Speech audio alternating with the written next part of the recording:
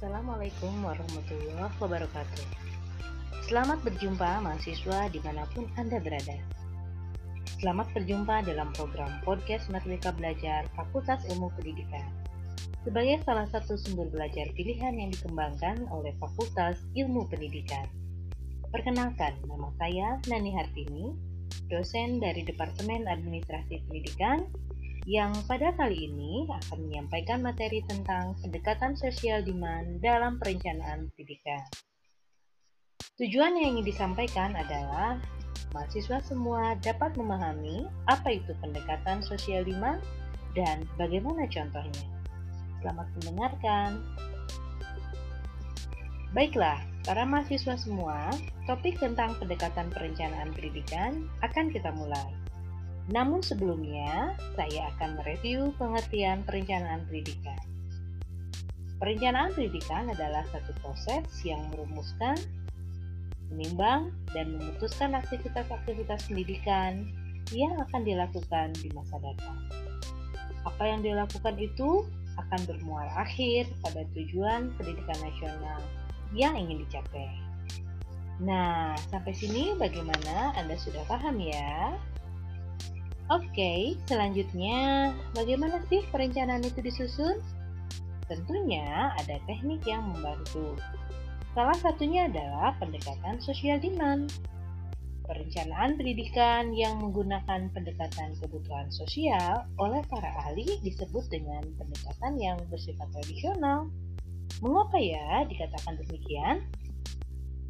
Karena pendekatan social demand itu fokus atau tujuan yang hendak dicapai dalam pendekatan kebutuhan sosial yang menekankan pada tercapainya pemenuhan kebutuhan atau tuntutan keseluruhan individu terhadap layanan pendidikan dasar.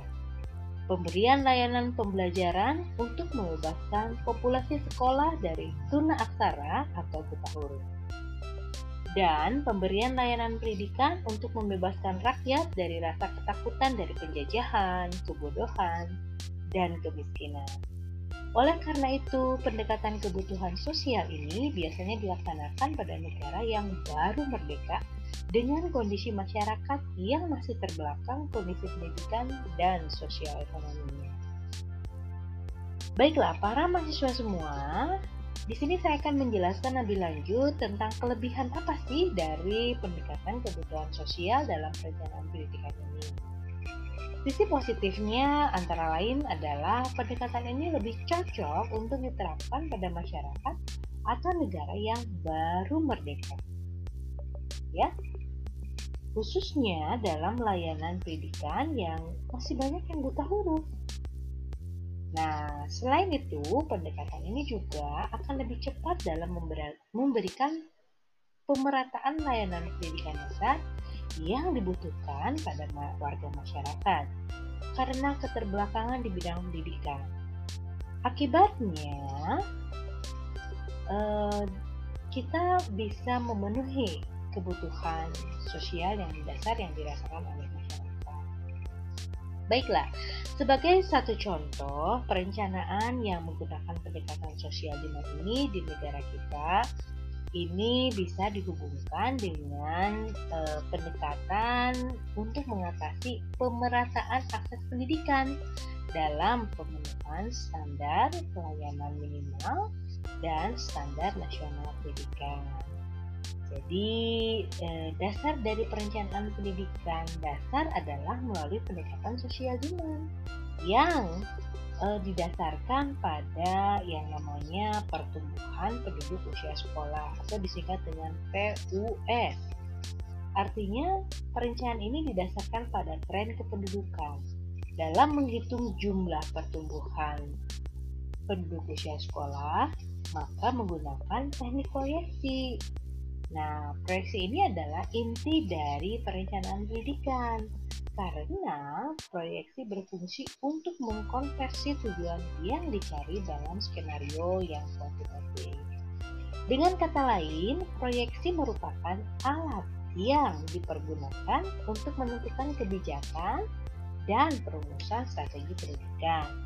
Proyeksi memungkinkan untuk menerjemahkan tugas yang diperlukan dalam perhitungan keuangan, fisik, dan sumber daya manusia yang dibutuhkan. Nah, proyeksi ini dimaksudkan untuk mengetahui jumlah penduduk usia sekolah dalam suatu kawasan yang digunakan sebagai data dasar dalam menghitung kebutuhan pendidik atau guru yang dibutuhkan yang disesuaikan dengan kriteria standar nasional pendidikan, yaitu satu orang guru mengajar kapasitas maksimum siswa sebanyak 28 peserta didik agar pelaksanaan pendidikan berjalan secara optimal. Nah, adapun laju pertumbuhan penduduk di sini merupakan faktor yang sangat berpengaruh langsung terhadap pembangunan di bidang pendidikan, di mana laju pertumbuhan penduduk akan mempengaruhi seluruh sistem pendidikan. Namun, akibatnya yang lebih menonjol dapat dilihat pada pendidikan dasar. Ya, hal ini disebabkan karena adanya pertumbuhan laju penduduk. Misalnya, kita contohkan di Kota Cimahi, tahun 2013, laju pertumbuhan penduduknya 1,84% dan laju pertumbuhan usia sekolah rata-rata per tahun di Kota Cimahi min 1,36%. Konsekuensi dari pertumbuhan penduduk tersebut tentu saja berpengaruh terhadap pertumbuhan angka partisipasi populasi yang memperoleh pendidikan di sekolah dasar. Nah, demikian kita akan menghitung berapa jumlah guru yang dibutuhkan oleh Kota Cimahi. Oleh karenanya, pendekatan social demand ini dapat digunakan untuk menghitung berapa jumlah kebutuhan guru di Kota Cimahi di masa yang akan datang. Bisa diproyeksikan 5 tahun. Nah, demikian ya mahasiswa semua paparan materi tentang pendekatan sosial demand dalam perencanaan pendidikan. Semoga uraian saya ini dapat membantu Anda semua untuk semakin paham yang berkaitan dengan materi sosial demand. Saya ucapkan terima kasih sudah mendengarkan podcast Pendidikan Merdeka Belajar Fakultas Ilmu Pendidikan Universitas Pendidikan Indonesia. Jika masih ada pertanyaan, Anda semua boleh menghubungi saya melalui email ataupun WhatsApp dan sosial media lainnya. Terima kasih. Sampai jumpa. Wassalamualaikum warahmatullahi wabarakatuh.